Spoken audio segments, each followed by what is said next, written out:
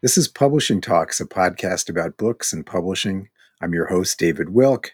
I'm talking to Michael Wolfe, who's in California, a longtime literary person, poet, writer, uh, publisher, bookseller, filmmaker. You've done a lot of different things, Michael. How are you?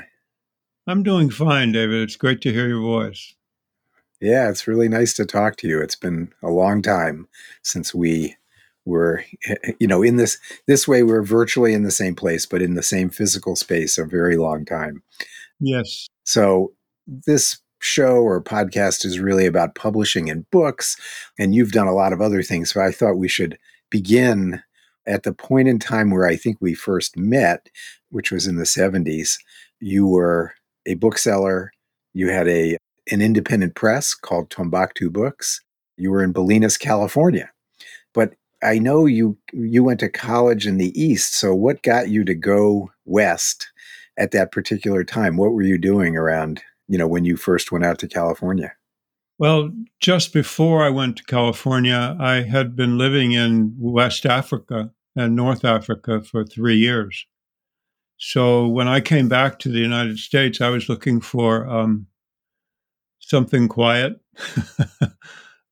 something small, and something not too overtly American, because I'd been away from the country for a long time. Um, so I found Bolinas.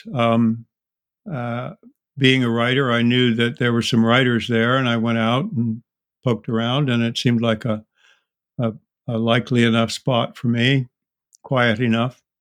And of course, I needed a gig. I never had much money, so my next door neighbor in Bolinas owned a bookstore, the only bookstore in town. I mean, what? There are 1,500 people in town, so could you even make a bookstore work? She did, and I had just about enough money to make a down payment on the store, and I took it over, and I ran it for 5 years, 6 days a week, and bought my books from book people in Berkeley, where I think eventually I met you when you were visiting there one day. I think that's right. Yeah, so that takes us up to that's 1973.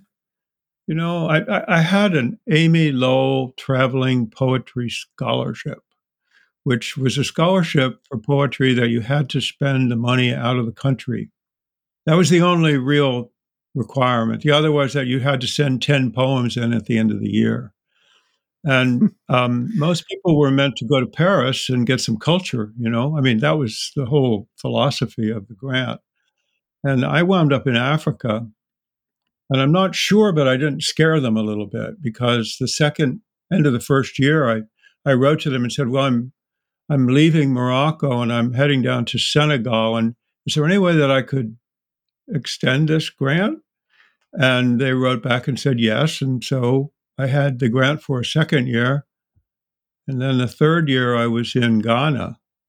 I was slowly making my way around the big bulge of West Africa, mostly in the backs of trucks and buses, not sometimes.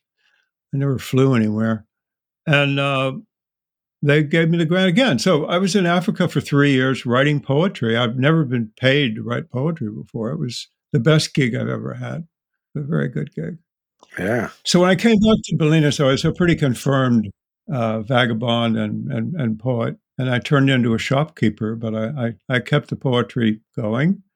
And I set up a reading series in Bolinas where we had it was a chance for me to hear who was in town. I mean, you'd come into the bookstore and take a look at a book, but I met all the writers that way. In the first year that I lived in town, I put on nobody else was doing it. So I had a reading series, and some people came from out of town, but mostly it was, yeah, so Bill Berkson was there, Bobby Louise Hawkins was there, Bob Creeley was there, Tom Clark was there, Jim Carroll was there, and quite a number of other poets, Duncan McNaughton, Chow John Thorpe, Joanne Kiger. It was quite a little group. And I got to meet them one by one, over the counter of my bookstore, which was much better than meeting them in the bar. Yeah, for me anyway. Right, right. Yeah, no, Bolinas definitely was a an unusual kind of geographical, magnet in a sense for a lot of people, just far enough outside of San Francisco to be affordable but accessible still to the city for a lot of those people. And That's right. so That's right. that's when you started publishing as well, wasn't that in the Yes. early mid '70s? Yes, that's right. I named the company Tombouctou. Well, I wanted to call it Timbuktu, but one of the writers Mm. said, "No, no. If you're going to call it something, you have to at least spell it right." So I spelled it the way it's spelled, Tombouctou, and which confused everybody but me. I didn't really care. I just needed a name, except that for centuries in West Africa, Tombouctou or Timbuktu was was a book center. It was a center of Oh, learning. Um, there are still thousands of manuscripts there which have been rescued in the last 10 years. A big project, tens of thousands of manuscripts. So it was kind of the library of the largest of the Islamic states in West Africa. And they had a lot of old Greek literature that had been translated, the transmission of knowledge that went on there. So I thought, well, that would be a good title for my little press. They had a saying yeah. that in Timbuktu, a book was worth its weight in gold. You put the gold in one pan, you put the book in the other, and when they equal each other, that's the price of the book.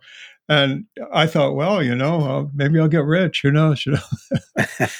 Uh, yeah. So I didn't, but I did publish a bunch of books, and I met a lot of really interesting people in Bolinas. I lived there for 15 years.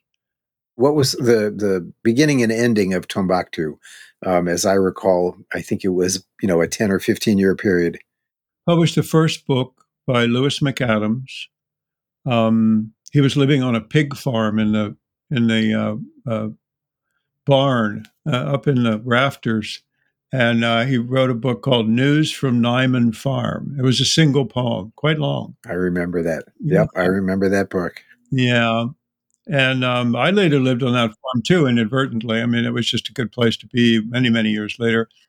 Um, but in any case, I mixed it up a little bit. I mean, certainly many, many people from Bolinas and the Bay Area later I published, but I had been in Morocco for a year, or more than a year, and I uh, became pretty good friends with Paul Bowles. And Paul Bowles was, as well as being a good novelist and a poet, was also a translator, excellent translator. And he translated unlettered um, Moroccan storytellers, the best known of whom was Muhammad Mrabat. Yep. So, in addition to the kind of Bay Area poets that I was publishing and prose writers, I occasionally salt and peppered the list with a translation of one more Moroccan storyteller. These were oral. These people told their stories into tape recorders, and Paul translated them out of a dialect, not Arabic, really. Moroccan Mm, dialect, unwritten. And Marabat was a wonderful storyteller. Another one was a guy named Larbi Layachi. I published a book of his. Anyway, some of that, and I published Paul's last book.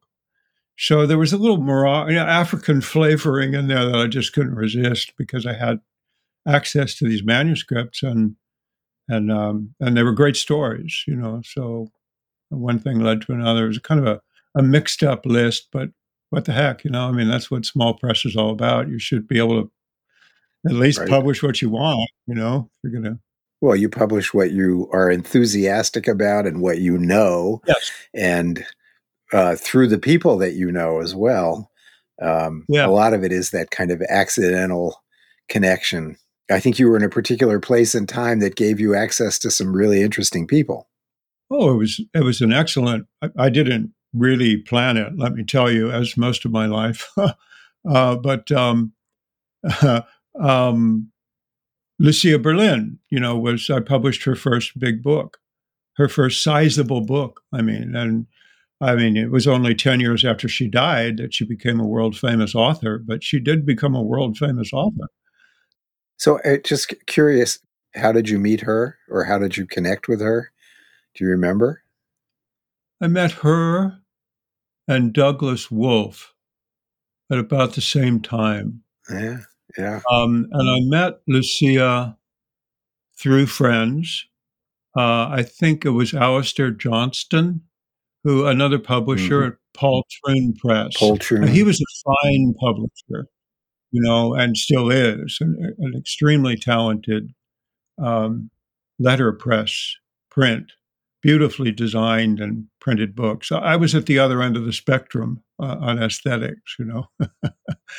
um, but I believe it was Alistair that either introduced me to or mentioned that, you ought to get to know Lucia, something like that. And I did, and we became great friends, Lucia and I did. She came out and sort of babysat my mother and my home in Bolinas while I got married and went on a honeymoon. Mm. Lucia was a good friend. We, we, we, we spent a lot of time together. Jim Carroll was another one. The Basketball Diaries was also a Yeah. book. I would publish like 500 copies of a book. I mean, nobody was going to get famous out of Timbuktu books. But um, but Jim brought his own fame with him and his own history, and he was just emerging as a rock star, I guess you would say. And one thing led to another, and that book was, a huge bestseller for, well, originally for Bantam Books, and then another publisher picked it up from there. But I did, I really went overboard with that book. I published 1,000 copies. You know, Right. Well, but this is, yeah, that's, I think that happened quite a bit for many of us doing, in small runs. We couldn't afford to do a bigger run. If a book became successful, it had to go somewhere else. Or if an author became really successful, that happened with Jargon Society and the White Trash Cooking book, that right, they were only right, able to afford to print a few thousand yeah, copies, and then it became massive, and they had to sell it. yeah, So, yeah, yeah. not uncommon. Yeah. But How long did the press go? I am not remembering when you stopped. My last book was the Paul Bowles stories, was 7 stories called Unwelcome Words. Had 3 shotguns on the cover, and it was a book of 7 stories, and I figured that would be a good one to go out on. So I published that in 1990, I think it was, something like that, right in So, there. yeah.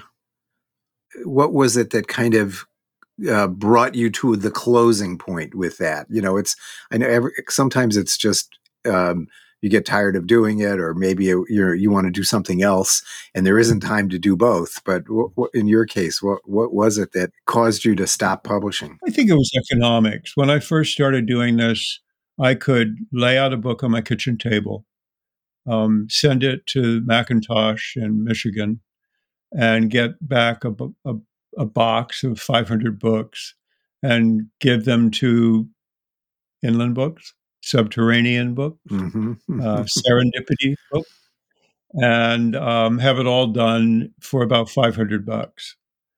And when I stopped 15 years later, it was more like 2 grand, and it was getting more each Yeah. time I did a book. It was beginning to, as I say, I mean, I didn't, I was always working for a living. So this was, at 500 bucks, okay, and I was getting NEA grants to help me out, National Endowment for the Arts. I had at least 3, maybe 4, I don't know, can't remember. But, they supported, at least part of the publications. And then the NEA, you know, it didn't go around the corner, but it became more difficult. just a little more difficult Yeah. to deal with. So one thing and another, but it was economics. It wasn't my interest particularly. It was just becoming harder than I could manage. And there's an argument for small presses not living for 60 years, you know? Hmm. I mean, Yeah. it really was in my case, I would say the first dozen books that I published, Lewis is aside because Lewis had had a few books out. Many, I don't know what percentage, but many of them were first manuscripts, first writer, first time in publication for a writer. You're kind of making available literature by authors who are getting going. And for me, that was more important than, publishing the crowning achievement of some already well recognized writer. I never published Bob Creeley for that reason. I mean, I could have, but it didn't seem to the point, of what I was doing anyway. It's a philosophy, personal, I think many small presses tend to last for 10, 15, 20 years, and then they've kind of done their Yeah. job, and Yeah. others come forward, we hope. Yeah, and there are, I think, kind of, if you look over the last 50 or 60 years, there are kind of waves of literary efflorescence, and the Yeah, presses are good word, part of good word. the movement, of that particular generation, place, and time.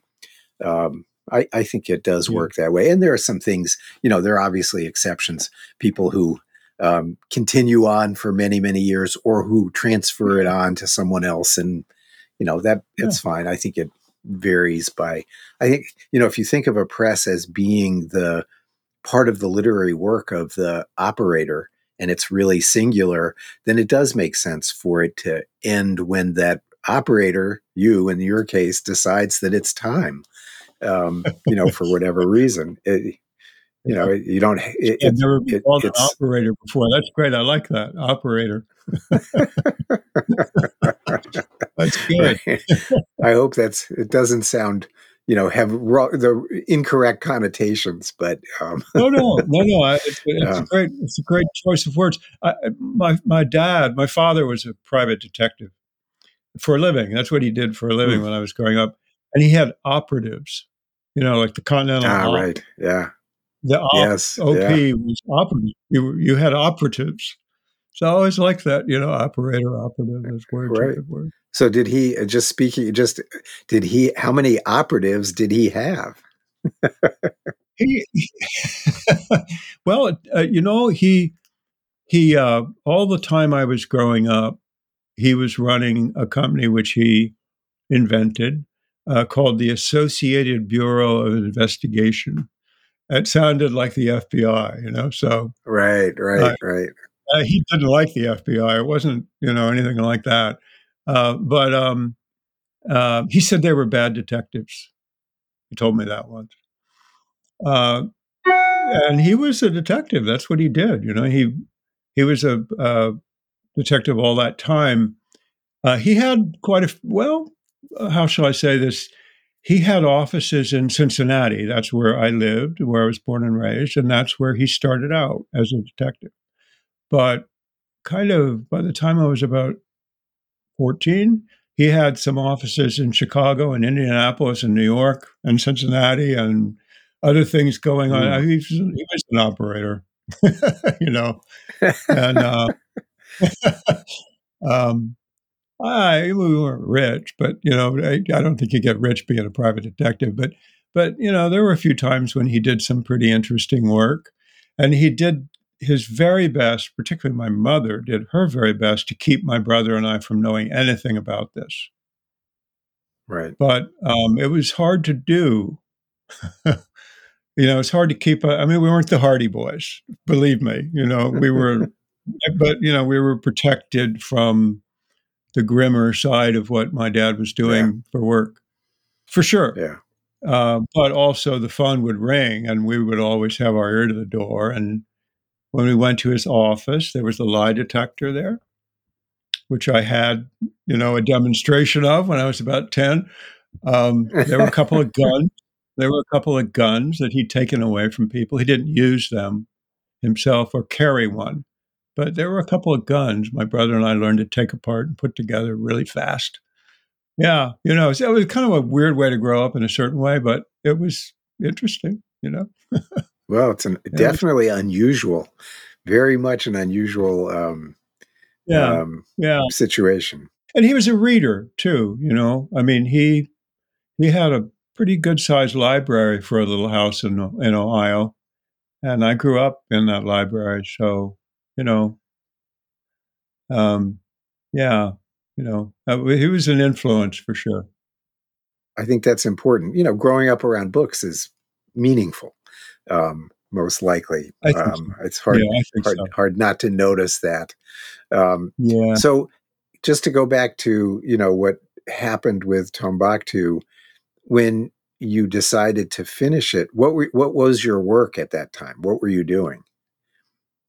Well, I went from the bookstore to a book to working as what they call a stripper in the old print business, which is Mm, you're stripping the pages into 16 sheet photographic, getting ready for photography, for lithography, for lithographic printing, paperback printing, whatever.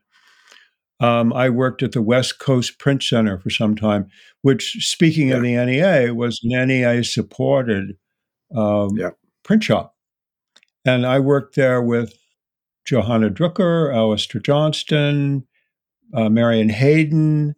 These are names on the West Coast of people who were, pretty consistently highly respected, productive printers of, you might say, high tone art books. hmm, I mean, these people are artists in their own right, and they happen to make books. Um, yep, and a number of other people. Jerry Ratch was there as a poet and printer. Don Cushman ran the place, another poet. So it was a little hive yep, of, and for us, and for me anyway, as a writer and a poet at the scale that I was operating, there's that word again, there was a way for us to pay the bills, pay the rent, do some work that wasn't hurting anybody. And out of that, one day, Cushman said to me, what we really need here is a bindery, but a bindery is a whole separate operation. And I thought, oh, okay, you know.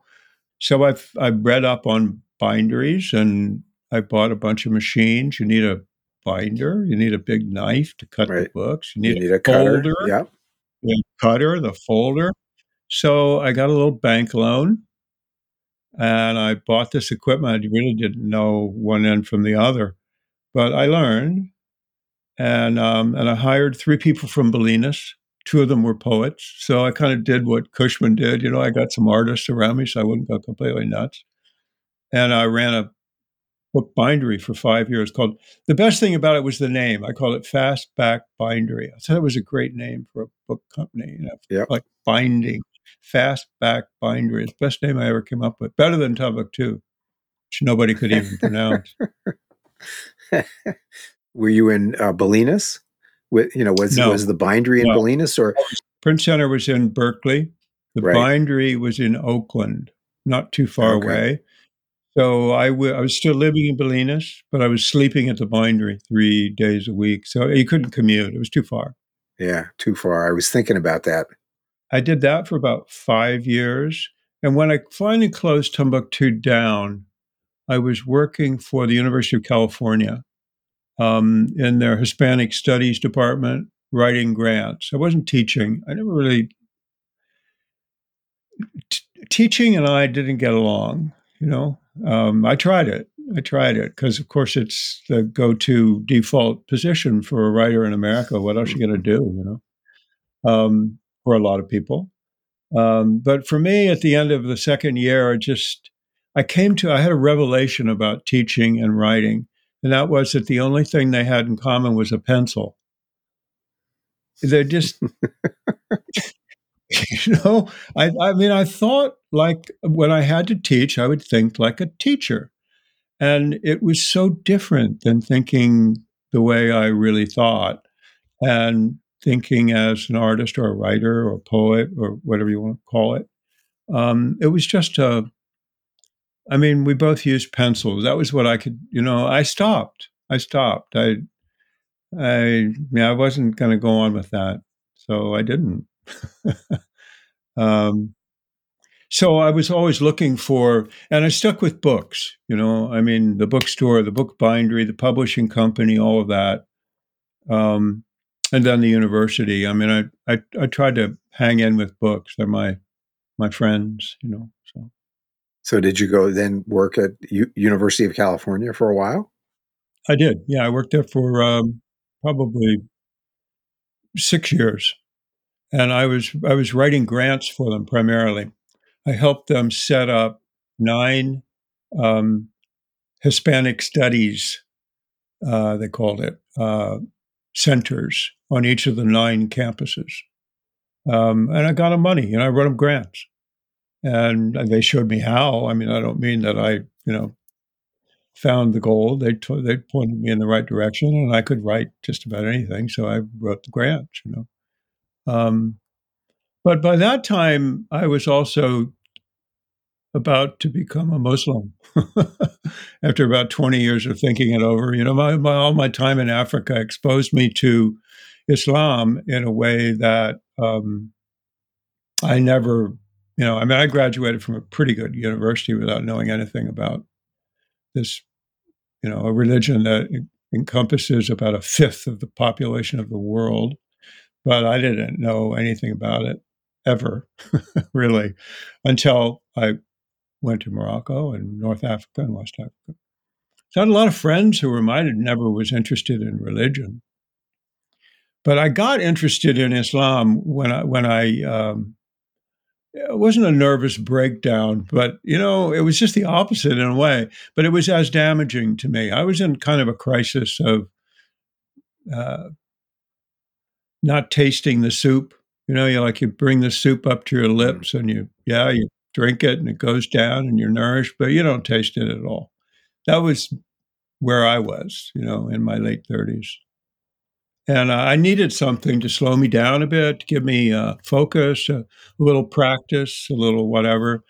And Islam is more of a practice than, I mean, it is a faith, it is a religion for sure.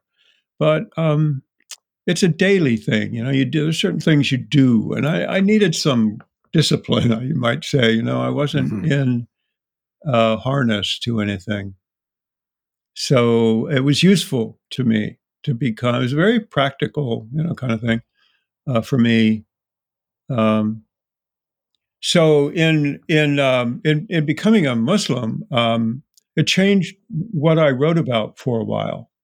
I wrote a travel book about going on the pilgrimage to Mecca, for example, which kept me busy for 2 or 3 years and gave me a contract with a quote unquote real New York publisher, that Yeah. actually made a lot of money. Um, it didn't hurt. Um, and I wrote another 2 or 3 books that are kind of related in one way or another to Muslims more than Islam. I'm not a religionist. I'm not a spiritualist. I'm not a Sufi. I don't know what I am, but I try to follow the sort of main line and not too rigorously. Frankly, I'm not you might say I'm Muslim light. LITE, kind of that Or sort of light, thing, Light, that could be. or LIGHT. What you pick, It's yeah. And so then since then you've become a filmmaker. Is that yeah, how did that evolve? After 9/11, I had a red hot topic, and when it was a path of nothing I planned really. When I went to Mecca on the Hajj, I wrote a proposal and I sent it to a couple of publishers. And one of them, Grove Press, they really liked the idea. White guy going to Mecca. What? Right. you know, that could be an interesting travel book, I suppose, they thought. And for me, it was great to have the opportunity I'd always wanted to write a real travel book. So that was a chance to do that. When I say real, I mean something that put together on the one hand, the business of going a place where most people hadn't been yet on an adventure. Let me take you by the hand and show you this world which you do not know yet, and I'm discovering. That kind of travel book. And on the other hand, a book that willy nilly had something to do with the life of the spirit, with religion, with all these topics that are a little hairy and fuzzy in people's minds, particularly Americans. I mean, we've had a lot of bad experience with religion here. The televangelist side of things, and so there's, you need to like be able to unpack some tricky topics, and I found that challenging and interesting. So I did that book, and somebody read it at ABC Nightline, Ted Koppel's television program, um, which had started because of the Iranian hostage crisis. That was the beginning of Mhm. Nightline. They counted the days. They were on day one, then they were on day 183, then they were on day 250. And then they went on for 25 or 30 years. It's still on, actually, but Koppel's retired. So a guy called me up one day out of the blue and said, "Listen, do you know anybody who might want to go to Mecca and help us make a half-hour special Friday night kind of documentary?" And I thought for about 10 seconds, and I said, "Well, I don't know anybody but me because I don't know anybody else that's done that, written a book." He said, "Yeah, well, I just read your book." So he was setting me up, I mean, he had and 3 weeks later, I thought this would be next year. I thought we'd have, like, 11 months to plan it all out, but that's not the way TV works. So I put my grant writing life on pause, and I flew to Washington, and I sat around a table for a while and made sure that they weren't gonna make a mistake, you know, um, cut to the news, whatever. I mean, I wanted the story. It was gonna be about the Hajj and have my name on it. I would like it to be about the Hajj, thank you, not about the Iranian hostage crisis or something. So I sort of made them promise me that they were gonna do that, and then I got on board with them. They were already signed up. These were a lot of journalists who had cut their teeth in the Middle East and benefited from a lot of hospitality from the people in Cairo and Lebanon and Jordan. Almost everybody around that table had done their first stint in the Middle East. And they'd been trying for years to do something nice about Islam. And they weren't having much luck because all they could kind of come up with was the Palestinian crisis or something. I mean, they didn't really. So finally, somebody said, "Well, what about the Hajj? That would, we could do that. That would be like an adventure." So they were into it already. They were into behaving and actually making a travel log and being cool about it. So I went and I learned in 3 weeks how to make a movie. I didn't know anything about any of that. Mm. I didn't study it in college. I didn't go to Hollywood to become a screenwriter. I learned to make movies in Mecca from these three news guys. One of them had a bullet hole in his leg from working in the Congo. I mean, they were so happy to be in, you know, the Hajj is like a big retreat. It's like you go on Hajj and you're out of this world and you're meant to be. So for them, it was like a real picnic. They weren't dodging bullets. It was all very, you know, very agreeable. And so I was their guide because I had been there once and none of them had. Mm. So I kind of showed them, well, then you go here, and then you do. I knew the rites because I'd done them. There are certain rites that you perform when you go. So I was like their guide, and I wrote the script, which I didn't really know how to do, except I was telling a story that I kind of knew. So anyhow, 3 weeks later, this thing was on television in America, and millions of people saw it. It was weird. a strange experience. So weird, Uh, because poetry, mostly would be, like, as you were saying, you print 500 copies and you're lucky if all of them are Exactly. actually read by somebody, whereas on television, it's the entire world. So there's a real disjunction there between the poet and the television filmmaker, very different worlds. Exactly. You're very perceptive because that could have gone about 6 different ways. That's exactly what I meant. And, having learned how to make a film and having seen that you could command an audience like that with a message that you cared about, adventure, something about the Arab world that wasn't dire, I cared about that, you know? I made it, that and I wrote that book, more for people who knew nothing about Islam than for Muslims. I mean, there was such a dearth of any kind of news that really had anything to do with anybody except some upstart revolutionaries. Um, Certainly didn't represent the almost billion people who happen to be Muslim all over the world. So I felt pretty good about that, and I'd learned to make a movie, which was pretty cool. I mean, I love writing books, but you sit in a room and you got a stack of paper and you're putting ink on it. I mean, it's a solitary profession, and filmmaking is just the opposite. I mean, at the end of any thing, there are 200 names, and those are just the names that got on there. That actually earned a credit. There were also a lot of other people involved. So that was interesting, to kind of, it was like an artistic counterbalance to the business of writing prose, let alone poetry, which for me is like completely on automatic pilot. I mean, I don't have any control over that, it's just like really, prose book, you can at least drive it like a car, but poetry doesn't work that way. It's much older than that, for one thing. Yep, that's true. So the filmmaking was a nice antidote, and I started a company.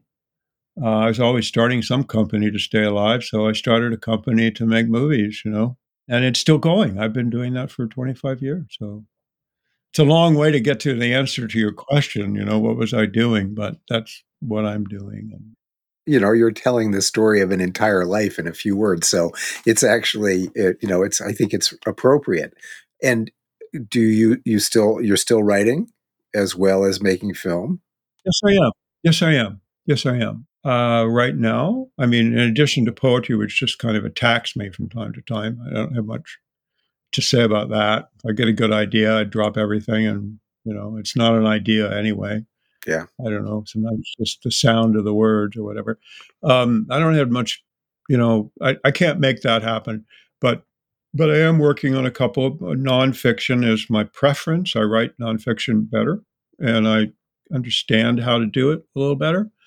But I'm writing a a sort of a memoir that's turned into a novel, and I think it's okay. I'm working on a second draft of that, and I made a discovery about 10 years ago that I had family, directly related family in Boston in the 1630s. Hmm. Who knew?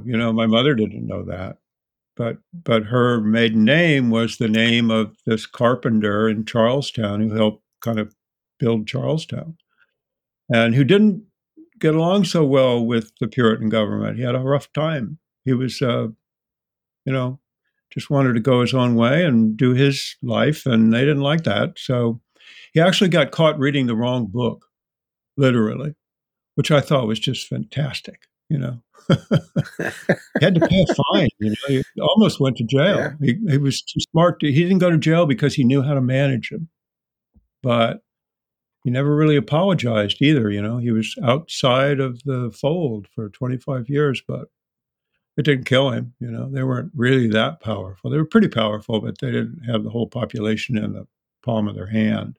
I'm speaking of the Puritans. So I was able to learn a lot about this man and about his children, and why I think after the fourth generation, they left the mainland forever. I mean, they'd had it and went to Nantucket, where they Yeah. did pretty well for themselves. They got in at early stages of, they were carpenters, all of them. You learned your job from your dad. They were carpenters, then cabinet makers, then interiors of ships, then boat builders. And then a few generations more, there are like three whaling captains in there. And one of them, did well enough to move to Virginia and buy a farm. And, it's like a long story. But the part that interests me is this early part, 1635 to the Salem witch trials. One of my near relatives was a witch. So, my family kept having trouble with the authorities. Um, Yeah. Right. which It means makes sense. which means there's historical record. I can actually find out when he was when he had to go to court again. I mean, these records are very, you know, he was could read. He read a Baptist tract, and that's what got him in trouble because Baptists and Puritans. Oh no, Hmm. that Yeah. wasn't allowed. There was the first church of the Puritans, and they call it the first church because it was the first and only church. It wasn't meant to be another church, except Right. there were Baptists in the woodpile. There were even Puritans who weren't going along with the heavy-handedness you know of the authorities, the magistrates, the governor. So it's a fascinating history, and I'm trying to understand it well enough to write about it in an interesting way. It's very easy to write boringly about this. You just write another history book, put everybody to sleep. But I'm trying to find the right mixture of authenticity and accuracy, historical accuracy, but also an Hmm. interesting way, a voice, a narrative structure that, yeah. So, yeah, I'm still writing. This is great. It's really nice to have a sense of everything you've done. I know this is very short, so and we're kind of out of time, but I really appreciate your, just telling this whole saga, even though in short form. This is pretty good, 30, 35 minutes, that's enough. But, Well, no, but, it's good. we could have talked about, um, I don't know, the 20 years since 9/11 in the Yeah, Muslim community. We can talk about that. yeah, We could have talked because there are 6 or 7 or 10 million, who knows, Muslims in the United States who happen to be citizens here. They're not like, yeah, and they didn't just arrive either. They came, some of them, with the Spanish in the 1500s, for God's sake. I mean, it's not like they're just yeah. off some boat or something. So there's a big immigration story that nobody seems to know. Um, and or we could have talked more about books. That would be cool. Well, we maybe another time we could have talked about tell stories about writers, many of For whom sure. we know in common. Especially, I was thinking Yeah. about Doug Wolfe, who you mentioned, who I thought was a really important and special writer and a very unusual person. But anyway, Yeah. we'll have to save that for another conversation. I really want to thank Yeah. you for doing this, Michael. Sure. This has been Publishing Talks, a podcast about books, writing, all kinds of other things. I'm David Wilk, your host, and I've been talking to Michael Wolfe. Thank you so much.